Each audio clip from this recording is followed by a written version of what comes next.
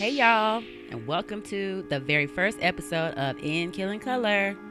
I'm your host Kendra, and I'm here to tell you all about true black crime. I want to bring to light the unheard and pushed down stories of black serial killers, lesser known murderers, and true tales of crime scene cleanup. The danger in ignoring black victims and perpetrators is not only in the devaluation of black life, but also in ignoring systematic oppression that makes black people more vulnerable to violent crime and less likely to receive justice. I'm not saying let's celebrate black crime, but let's just bring some light to it and let the people know what's really happening. True crime is horrible. Luckily, I'm not. Here we go.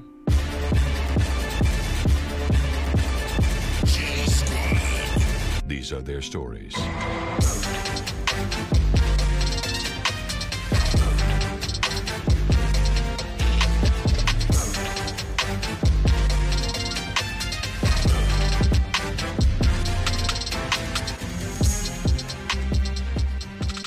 Can you name an African American serial killer? Usually the answer is probably no. The existence of the African American serial killer is a fact that appears to have escaped the attention of the American public, and obviously for the obvious reasons. Previous research has identified 90 black serial killers starting back as early as 1945, yet the celebrity and notoriety are absent from America's popular cultural landscape, and again, I'm sure you know why. Despite the fact that numerous television shows, news reports, and film address several serial murders, fictional and non-fictional portrayals, there remains a lack of information and portrayals regarding black serial killers in general. Well, you guys are now in luck. In this new series that I'm going to call Seriously Serial, you try to say that like 6 times, Seriously Serial, we will discuss all things related to African American serial killers. Some have actually been closer to you than you actually even know. And that's the part that really has me shook. With that being said, let's get this series going. And today we're going to talk about Roberta Elder, aka Mrs. Bluebeard. You don't know who that is? Surely you don't. But at the end of this episode, you will. Let's go. Roberta Elder was dubbed Atlanta's Mrs. Bluebeard, a term often referring to those that have killed multiple family members based on a children's fairy tale in which a really rich man with a blue beard killed multiple wives and left their bodies to rot in a special room at his house. That's gross. But the fact that it was a children's story is even grosser. Anyway, while Roberta's killing spree did not draw attention from the mainstream white press, the black press, including the Pittsburgh, Korean, Chicago Defender, reported on the case and Elder's victims. The coroner declared Roberta's killing spree as an unheard of thing. Believe that. That read something out of a storybook, but it still received a little bit of attention. Elder was sent to prison. She never confessed, and her killings and her victims went on basically unremembered. By the time Roberta was arrested in the summer of late 1952, she'd already murdered at least 14 people, perhaps more. Her motive? It was the coin, of course. Elder had life insurance policies on each and every one of her victims, with herself as the sole beneficiary. Her weapon of choice was arsenic, so she was out here poisoning people in the food that she was preparing just for regular dinner. Like most female serial killers, Elder preferred to administer her poison to her victims while seeming to care for them and treat them good and be like, oh, here's some dinner, but here's some seasoning, not Lowry's, but it's arsenic. Go figure. It is thought that Elder began killing in 1938 when her first common law husband, John Woodard, aged 36, died under suspicious circumstances that December. Not long after, James W. Thurman, Elder's son from her first marriage, died 6 months later at the age of 13 in June of 1939. Jimmy Lee Crane Hunter, the grandson of Elder, died also in 1941.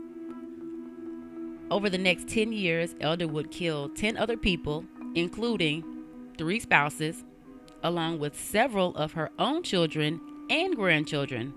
Nobody was safe under this bitch's care, okay? However, it was not until 1952 that Elder came under suspicion when her third husband, William H. Elder, died from what appeared to be a case of pneumonia. He was primarily a construction worker outside of being a pastor, but he had gotten sick at work after eating bananas and cheese. I'm not really sure what kind of option that was for lunch, but at that point I guess that was just like, hey girl, here's the food. He got sick at work and went home so his wife could take care of him. They called the doctor, and William was given some medicine for his stomach, which was hurting, of course, after eating bananas and cheese. And the doctor told the wife, call me if he gets worse. Unfortunately, by the time the doctor was called again, it was too late. Dr. Reverend Elder was dying. The family doctor noticed some unusual symptoms and decided against signing the death certificate and called for the coroner to come instead. The coroner came in and immediately was like, oh no. Reverend Elder's skin was a strange red color and his body was emaciated. More than that, there had been 2 prior deaths within the Elder household in the past 2 years. Fannie Mae Elder in 1951, who was 15, and Annie Pearl, who was 9, in 1950. Both appear to have died from pneumonia. Now, I do need to figure out what months these were because I don't think you catch a pneumonia in June, in July. I don't know. We're going to have to come back to that because I need to figure that out. The appearance of Reverend Elder's body and the frequent deaths in the household prompted the coroner to test for arsenic. I guess back then that was the first test you take, but either way. Arsenic was dubbed the inheritance powder, basically meaning that you could kill somebody and nobody would know because they're not going to test for arsenic. A pea-sized dose was enough to kill a grown man, and it was readily available. You could get it at a beauty store, and it was used for medical tonics and stuff like that. The pink powder was her weapon of choice for everybody. They exhumed the bodies of Annie Pearl and Fannie Mae, and both were found to have arsenic in their hair. This was enough for the coroner to declare the cause of death murder by arsenic poisoning. The subsequent investigation determined that Elder had looked after her husband as well as her 2 stepdaughters after they got sick. She had also prepared their food and gave them medicine, which was milk of magnesia, when they were sick. She also was determined to be the only beneficiary on life insurance policies for all of the deceased. Reverend Elder had one for $550. Fannie Mae had one for $500. I'm guessing back in 1950, $550 was a coin, because I'm not killing nobody and getting $550. What? Other living family members who had previously fallen ill with cases of what they believed to be food poisoning, flu, or bouts of pneumonia started to come forward as well. Roberta was arrested in connection with the death of Reverend Elder on September 26, 1952. So that leads me back to you're not getting pneumonia in September. I don't see. I could be wrong. I'm not a medical professional, but not September. I don't know about that. She was obviously found guilty and sentenced to a life sentence in prison, and that's it. The most striking part about this case was the relatively small amount of information that was actually available. Nanny Doss, which was a white lady who was killing people the exact same way at the exact same time, got much more media coverage both then and now. Doss has a Wikipedia entry. We know facts about her life and her victims' lives too. People have put together YouTube series about her crimes, and they speculate that her difficult childhood, quote, contributed to her criminal behavior. Of course, it was a difficult childhood, but with the black lady, it's just, oh girl, she was out here killing because she needed $550. Doss is humanized even as they write stories about her murders. There are so many photos of her unconnected to her crimes. Ironically, a search for black female serial killers turn up a list of female killers, none of whom are black, but Nanny Doss is definitely on that list. Though Roberta Elder's victims died decades ago, the phenomenon of consistently devaluing black violent crimes remains to this day, evident by the persistent public fascination with Nanny Doss and her white victims, while Roberta and her black victims are basically forgotten. So between 1952 and 1954, the press followed Elder's case through the criminal justice system while law enforcement found more potential victims to blame on her, and the white press literally said nothing.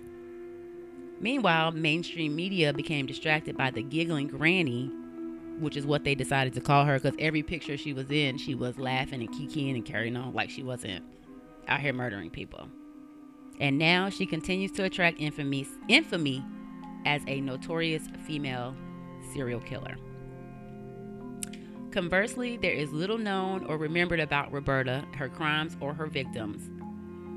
Obviously, she was caught and given justice, but the myth that blacks aren't serial killers still prevails, which makes the statistic of 64,000 missing black women in the U.S., or the decades of Samuel Little, we'll talk about him later, murdering largely numbers of black women, up to 93 people. 93. We'll come back to that. 93. After he was arrested and found out and he went to jail and he just started confessing to a whole bunch of stuff. Anyway, as long as black serial killers are perceived as an anomaly and their crimes are forgotten, their victims will go without justice, leaving their families with more questions than answers. All right, y'all. So thank you for listening to my very first episode. You can follow me on all social media platforms at In Killing Color, and that's it. In Killing Color, spelled exactly the way it looks, sounds, all that. Want to say thank you to my producer. Yes, y'all, I got a producer. I'm not doing this by myself. My producer, Sweet Talkers Studios. You can follow them on Instagram at It's the Sweet Talkers. You can follow them because they're great and they do great stuff. They got lots of stuff. Anyway, appreciate y'all for listening. I'll be back next time with another fun episode. I can't wait to talk about this one because it's hilarious. It's not funny, but it's funny. It's not funny. Anyway, y'all have a good one. Bye. So somebody gonna get murdered, y'all? It's fucking hilarious. It's funny because it's not funny.